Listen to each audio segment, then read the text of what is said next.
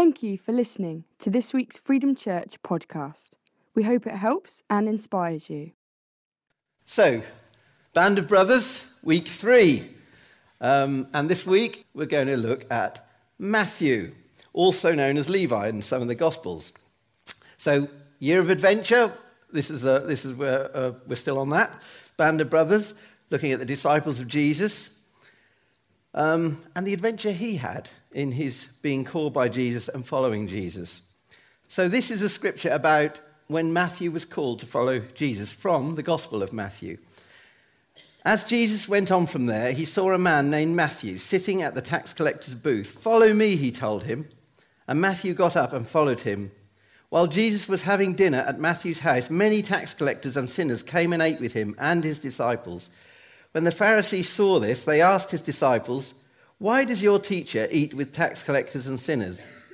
On hearing this, Jesus said, "It is not the healthy who need a doctor, but the sick. But go and learn what this means. I desire mercy, not sacrifice. For I have not come to call the righteous, but sinners."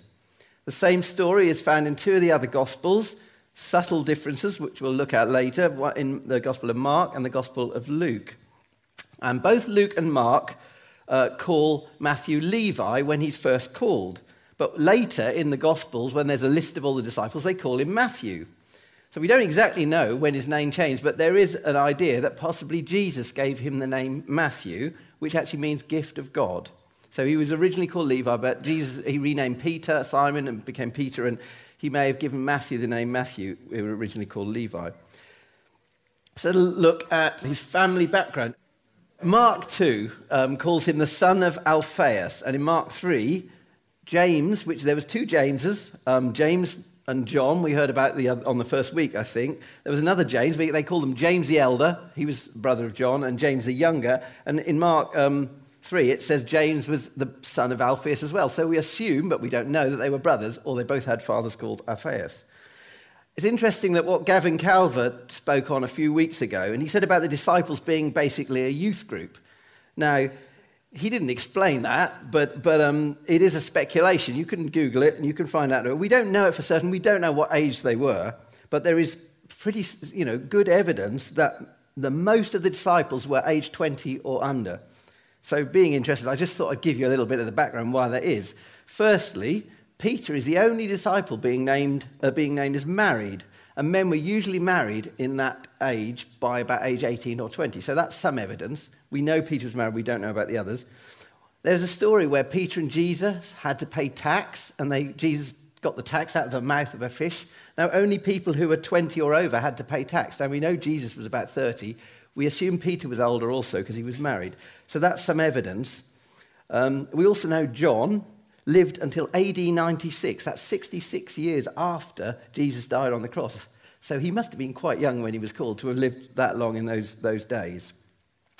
They started work very young, about age 12, in parallel with their education. Age 5, I think, but in parallel with their education.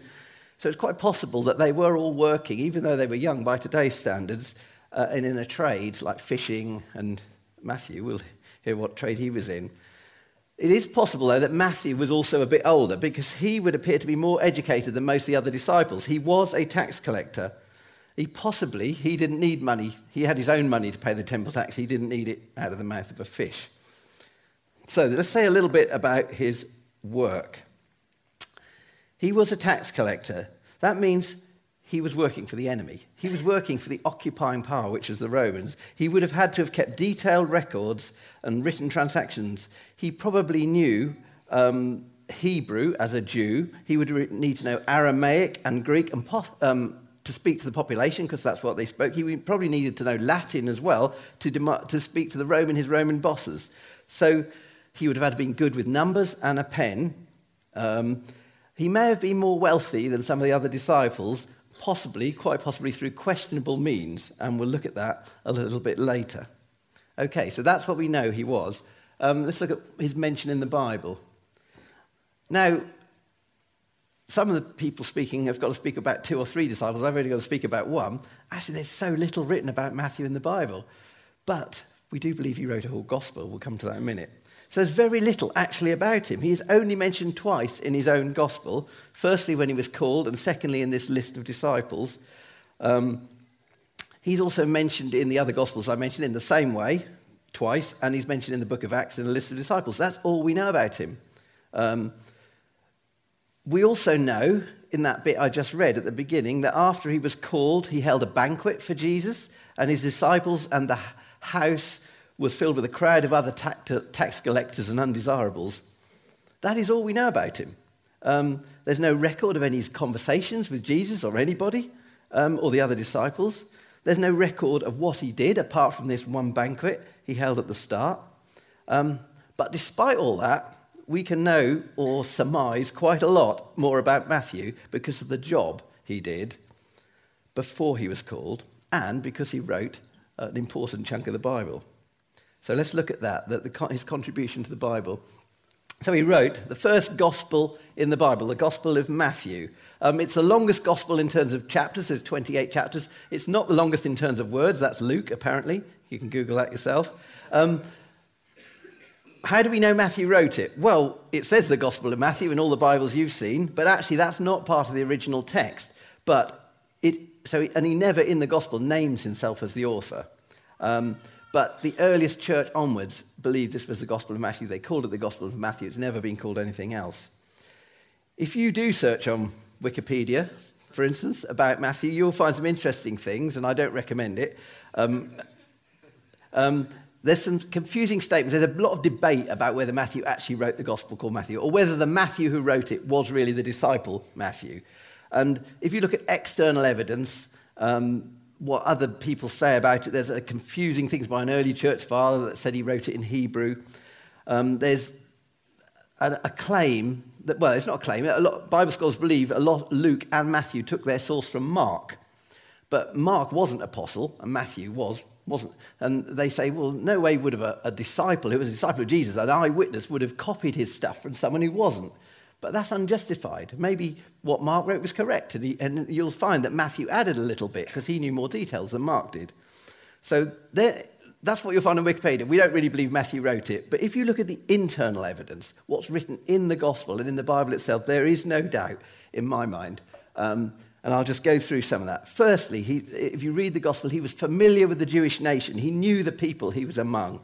So he was definitely Jewish. He used Jewish scriptures. He knew them like the back of his hand.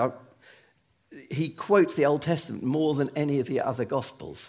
The language, I don't know this, but apparently the language he uses shows he was a Jew, and he knew how Jewish people spoke.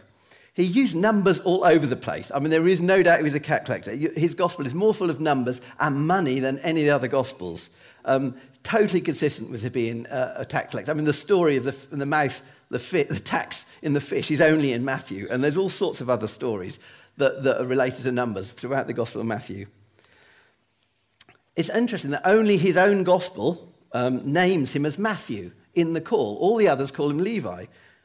Now, if it's widely believed that they were copying from Mark, then why would Matthew have changed the name? Well, because he was the one who knew. It was me. So that's one of the evidences that he must have wrote it.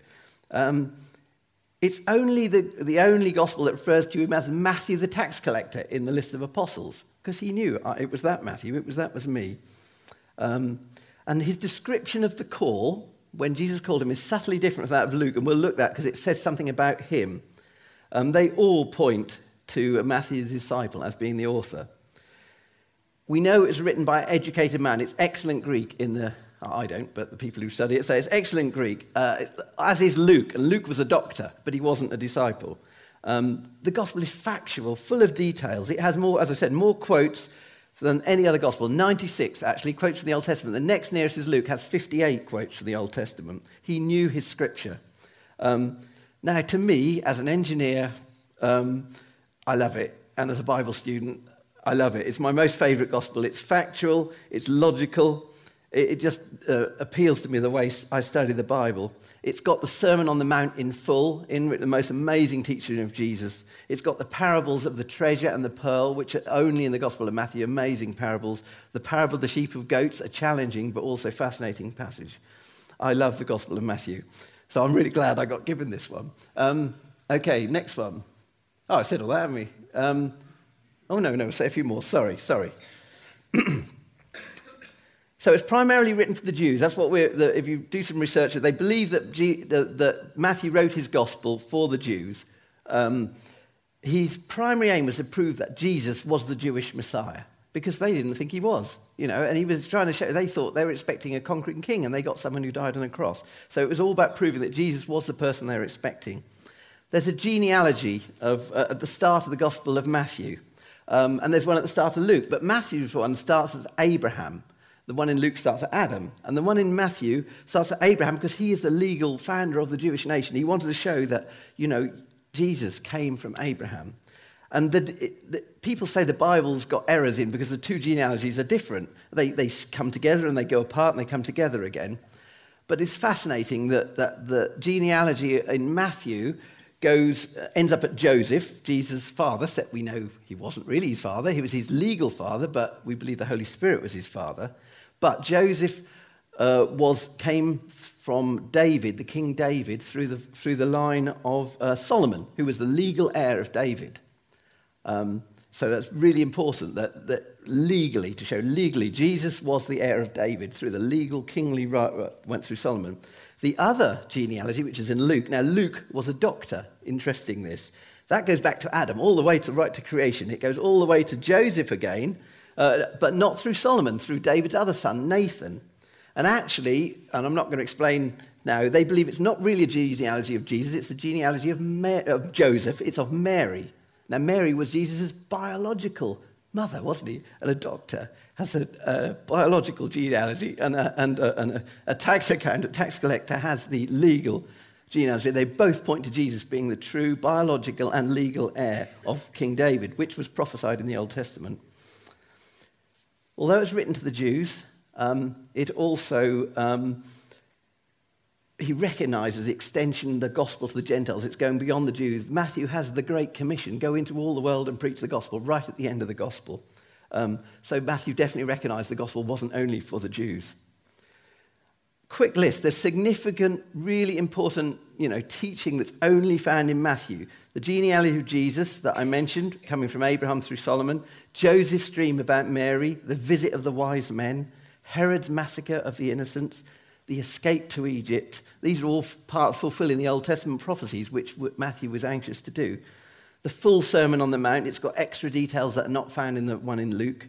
The parables of the treasure and the pearl and the dragnet, getting the tax money out of the fish I mentioned, the parables of the wedding garment, the virgins, the talents, the sheep and the goats, all in Matthew and nowhere else. The dream of Pilate's wife is only in Matthew. The appearance of saints who had died after the crucifixion. The bribing of the soldiers, that's money again, to say Jesus' body was taken, was stolen. That's only in Matthew. And the most amazing possibility is this, that as a tax collector, and again, we can't prove this, it's quite possible Matthew knew a form of shorthand. So he literally could write as fast as someone could speak.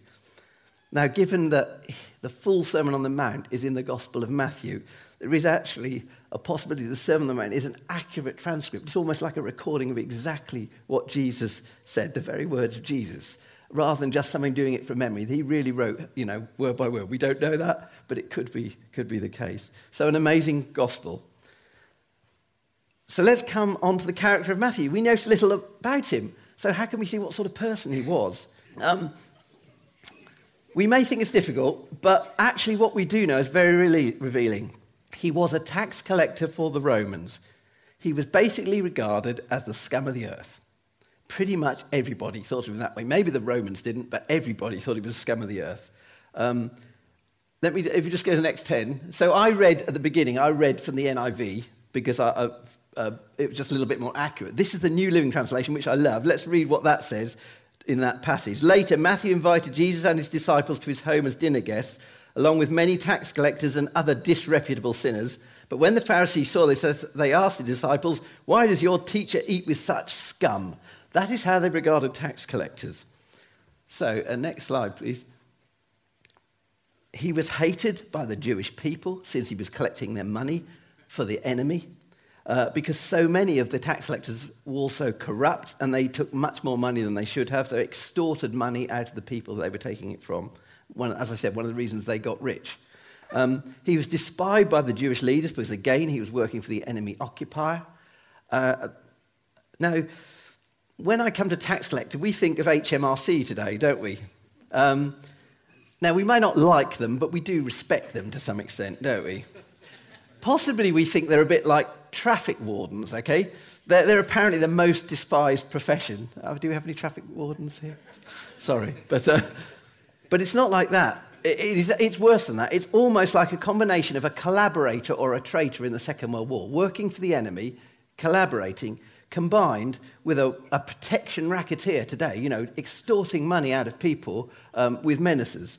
And that is why they hated him. That's the sort of person he was. He was regarded as the lowest of the yo. He was lumped in the Bible with prostitutes and other sinners. He's put in the same category as Gentile unbelievers. So we may think today that Judas Iscariot was the most notorious of the 12 disciples because he betrayed Jesus, but that was later. At the time he was called by Jesus, that distinction almost certainly goes to Matthew. How are we doing? Oh. Okay. I won't go on. There's another story about Zacchaeus. He was a tax collector. He was a more wealthy one. He was a chief tax collector. Climbed a sycamore tree. Again, Jesus called these people. People hated them, but Jesus called them, and that tells us something quite important. We don't know if Matthew was corrupt or he extorted more money, but we do know he's working for the Romans. What we do know, because of how much people hated him, what an amazing thing it would have been meant to him to be called by Jesus. Here he was, despised and hated by everyone, and Jesus reaches out in love to him. He asks Matthew to follow him. He gives him hope. And no wonder he responds immediately. Matthew knew where he'd come from. He knew how much of a sinner he was and what he'd been called out of and rescued from. Next slide, please. So this is what I believe about Matthew. I believe this made him a very humble man, and there's real biblical evidence for this. That he was a man of great humility who knew where he'd come from and how much Jesus had forgiven him and rescued him. He doesn't blow his own trumpet in his own gospel. He hardly mentions himself. We believe he wrote it, but he only mentions himself twice. And what he even says about himself is self-deprecating. He doesn't ever big himself up. And there's a really good example. Actually, I don't think I've got it up there, but in Luke, when he was called, Luke says, Levi got up, left everything and followed him. Left everything. Matthew just says, Levi got up and followed him. He doesn't big it up. Again, when Luke says, when they held the banquet, the meal after, Luke says, then Levi had a great banquet for Jesus at his house. But Matthew just says, well, Jesus was having dinner at Matthew's house. He does not. He's a humble man. Now, it's not like me, right? When I was joking this week, our nephew's supposed to be here. He missed the bus, unfortunately. And I said, he came last week, and he loved Joe here speaking. I said, don't come next week, this speaker's rubbish, okay? Now, that was false humility. I said the same thing to Jo, who had spoken last week. And she texted me back, oh, no, you're not rubbish. You see, because that's what I was looking for, wasn't it? You're not rubbish, really. That's false humility. Matthew's humility was genuine. And it's clearly evident in the gospel. And we'll look a little bit more later. So now we come to the top trump card. Matthew, right? Maths language skill, 100%. Scripture knowledge, 96 for 96 quotations from the Old Testament. Facebook friends, 0. Probably minus, okay? Nobody liked him. A man of great humility. A man of great humility. And now we're going to look at what that means to us. What does it mean to us? What can we learn from Matthew? So we go to slide 15. Right, I'm going to read quickly. This is the call part of the call of Matthew. Then Levi held a great banquet for Jesus at his house and a large crowd of tax collectors. And we've read all that. And at the end it says, Jesus answered them, it's not the healthy who need a doctor, but the sick. I have not come to call the righteous, but sinners to repentance. Now we go to the next slide, Matthew's version. We see Matthew's added a bit. So it's pretty much the same, except he just says dinner rather than a large banquet. But he adds, but go and learn what this means. I desire mercy, not sacrifice. Matthew added that bit in his own gospel. Something Jesus said and Luke forgot about it. So let's look at slide 17. He knew he was a miserable sinner. He knew he had received undeserved mercy from Jesus. He knew, he understood perhaps better than anyone what God is looking for in us. As I came in this morning, Paul said, Matthew, he was a party guy, wasn't he? He threw a big party, and it was a great banquet. It was a massive party. When Jesus called him, he threw a party. He was so thankful. He was so overjoyed at what he'd been rescued from. And he invited all his undesirable friends to come and meet Jesus because of what Jesus had done for him. I think it's a significant evidence of Matthew's humility and his real understanding of the heart of God, the fact that Jesus came for sinners and people who knew they needed him. He did not come for those who thought they were already pretty good and proud about what they did for God, those who sacrificed for God. Jesus reaches out to us today, and he helps those who know they need him. He is not helping those who think they're better than others or can manage perfectly well without him. God is also not looking for what works we do for him or what sacrifices we make for him. He is looking at our hearts and how what is in our hearts manifests itself in the way we show his love to others. That is what God is looking for. He's looking at the way we show mercy and forgiveness to others, but he is also looking at the way we judge and look down on others. So let's just finish finally now, not quite finally, look, final scripture, at a parable, a well-known parable told by Jesus, found in Luke's gospel, not Matthew's, known as a parable of the Pharisee and the tax collector. The Pharisee was a Jewish religious leader, and tax collectors we know about. Now, I can't prove this, of course, but I strongly suspect that when Jesus told this parable, he may have even had Matthew and maybe Zacchaeus, or it may be before Zacchaeus, he may have had them in mind when he told this. And it may explain why not bigging himself up, Matthew didn't include it in his own gospel. So let's read this parable. To some who were confident of their own righteousness and looked down on everyone else, Jesus told this parable. 2 men went up to the temple to pray, one a Pharisee and the other a tax collector. The Pharisee stood by himself and prayed, God, I thank you that I'm not like other people, robbers, evildoers, adulterers, or even like this tax collector. I fast twice a week and give 1/10 of all I get. But the tax collector stood at a distance. He would not even look up to heaven, but beat his breast and said, God, have mercy on me, a sinner. Jesus said this, I tell you that this man, rather than the other, went home justified before God. For all those who exalt themselves will be humbled, and those who humble themselves will be exalted. Amen. Next slide, please. Jesus showed nothing but love to the tax collectors and sinners, but had the harshest words to say to the Pharisees.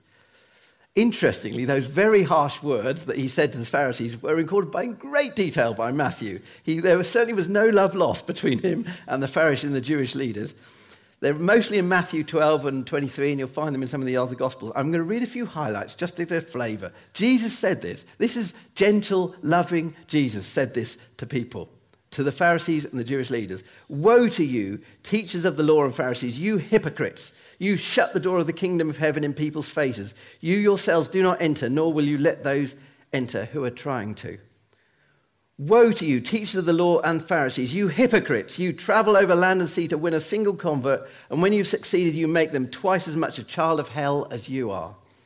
Woe to you, teachers of the law and Pharisees, you hypocrites! You give 1/10 of your spices, mint and dill and cumin, but you have neglected the more important matters of the law, justice, mercy, faithfulness. You should have practiced the latter without neglecting the former. You blind guides, you strain out a gnat and swallow a camel.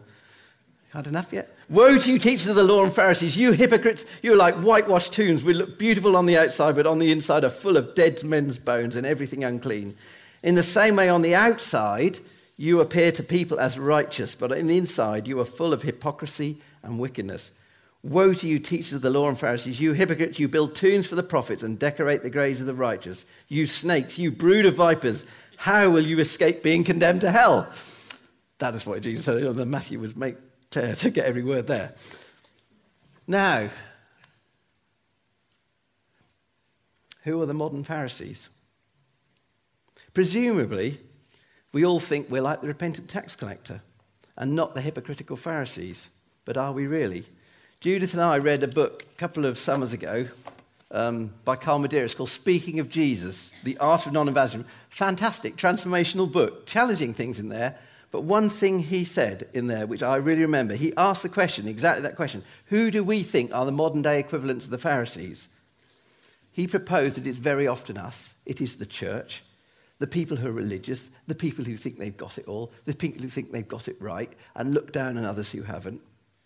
We are often the ones who think we're somehow better than others. I'm pointing the finger at me and us and the church in general, because we do the right things, because we don't do the things they do. When in fact, very often it's simply a privilege of our birth or our upbringing that we haven't had to be through. We don't understand their background and the problems they've been through that have led people to end up in the messes that they end up in. We need to remember that pride is the worst sin of all, and it was what caused Satan to fall from heaven because he wanted to be proud. He was proud and thought he was like God. We can be so judgmental and condemnatory, so easily forget the truth that there, but for the grace of God, go I. Something anyone who's worked with CAP will really learn from working with people that come into CAP is the terrible situations they have come from. They come from dysfunctional and abusive families, not all of them, but broken marriages, physical and mental illness, drink and drugs, poverty and exhortation, being let down or even abused by the system that's supposed to help them. Now, sometimes, admittedly, some of it's their own fault, but they make mistakes. We all make mistakes. They're poor, they're deceived, they're confused, they're hurting and they're desperate, and they so need to know the love and the forgiveness of God as Matthew did, as well as receive the practical help, very practical help we give them through the debt centre. We need to have that same compassion as Jesus did, which is also recorded in Matthew, where he says this: Jesus went through all the towns and villages, teaching in their synagogues, proclaiming the good news of the kingdom, healing every disease and sickness. When he saw the crowds, he had compassion on them because they were harassed and helpless like sheep without a shepherd. So it's getting a bit challenging now. Next one, please. The danger of being nice. It's often so hard as nice, relatively wealthy Christians, and I'm not pointing the finger at anyone here, to have any real appreciation of the situations that others less fortunate than ourselves are in. One advantage, I've seen this, with people who get saved from a very difficult background and situation, have, like that tax collector Matthew in that story, they know what God has saved them from. And they are more thankful and sold out for God than many people who've just come from a nice middle-class background. Yeah.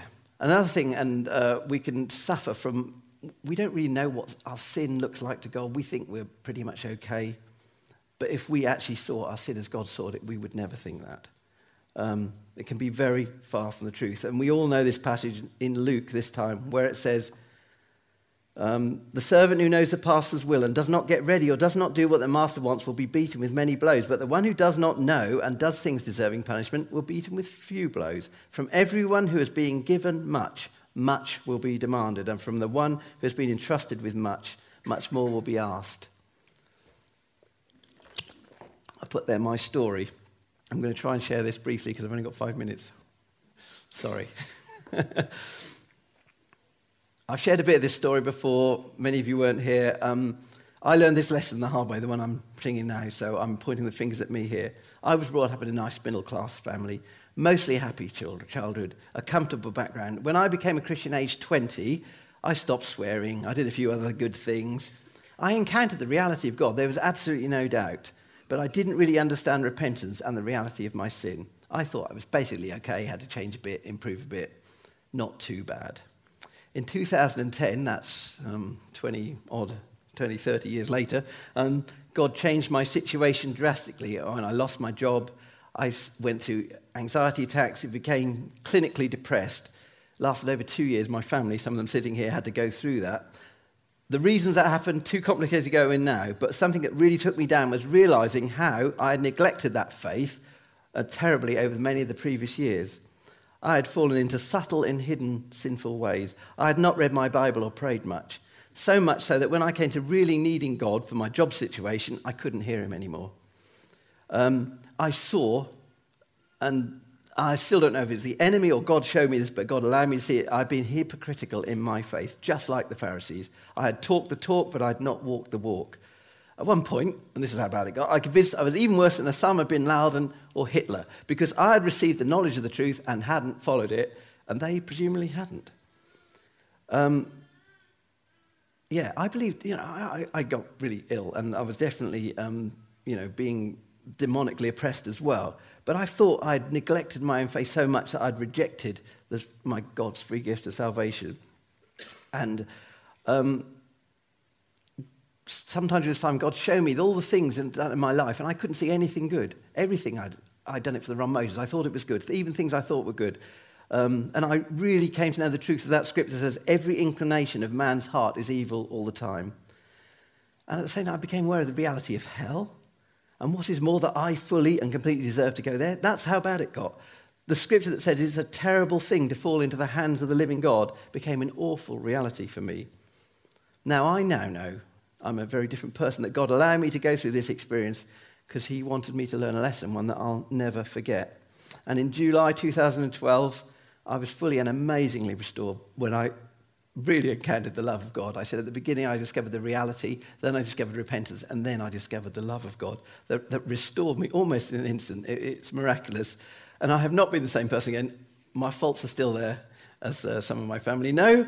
But I will never forget that experience and what God showed me of my own sin. I am absolutely determined to never neglect and be hypocritical in my faith again. And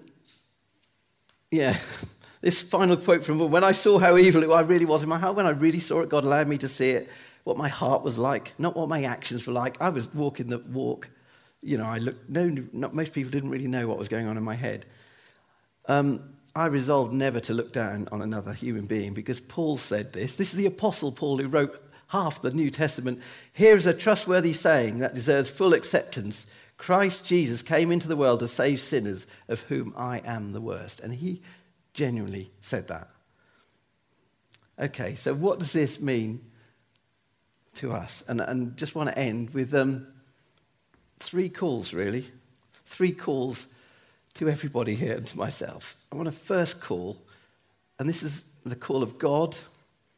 We get it from Matthew, but the call of God is to salvation. I just want to say that God is calling those to whom life has dealt a rubbish hand, those who desperately need God's help, those who know they've messed up, and they know they need the mercy and forgiveness of Jesus, as Matthew did.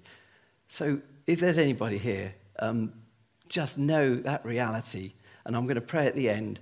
If any of you want to come up to me or any of the leaders and just pray because you're in that mess and you want to know that love of Jesus, then come and do it, because Jesus is reaching out to you as he did to Matthew. And I want to challenge, some other people in the way I was challenged, a call to renewal to those who've been hypocritical in their faith. That's a very broad range, okay? Maybe we've been going through the motions but not living the life. We've been given much but done very little with it. We've thought we can manage nicely by keeping God at arm's length. We've talked the talk but not walked the walk. Maybe we've fallen into hidden, subtle sins that people don't know about. Maybe we've become lukewarm and apathetic about our faith. So I just want to, if anybody wants to receive prayer, because that's you, and that whatever it is, then pray to, get right with God, commit to him, to follow him with all your heart. And finally, there's a call to repentance for any of us, and I've done this, I know I've done this, a call to repentance for anybody who've been proud in what they've done and thought it was somehow their achievement when actually it was God's, and something to do with how they were born and, circumstances, proud of what they think they've achieved, and as a result have looked down on others and judged others less fortunate than themselves. Look at the mess they've made, but I'm all right. So if anyone feels that they've done that, then please come and pray and ask God to forgive you for that. And God will restore you as he did Matthew, because God's love reaches out to everybody, whichever category, if any of those you're in. So shall we just pray? Father, just thank you for this amazing character, Matthew, who wrote his gospel, and yet we know so little about him. And yet, Lord, we can see from the way he is that he was a humble man who knew what he'd been saved from, who knew how much you loved him and how you reached out to him, and he threw a massive party because he was so overjoyed with the salvation he refused for you. And Lord, I just pray if there's anybody here that needs to know that love of Jesus, that forgiveness, let them just know that right now. And Lord, if there's anybody who knows they've been, apathetic, lukewarm in their faith and needs to get restored and to really walk the walk and not just talk the talk, Lord, just pray that they would get right with you right now. And if there's anybody, and that's probably all of us, who have looked down on others, Lord, we all need to repent whenever we think that somehow we're better than others because we haven't done what they've done, Lord. Lord, let us not be the modern day Pharisees. Lord, just think how terribly Jesus spoke to those Pharisees, how he looks at hypocrisy. Let us never be hypocrites, Lord, but to be loving, compassionate believers as Jesus was. In Jesus' name, amen.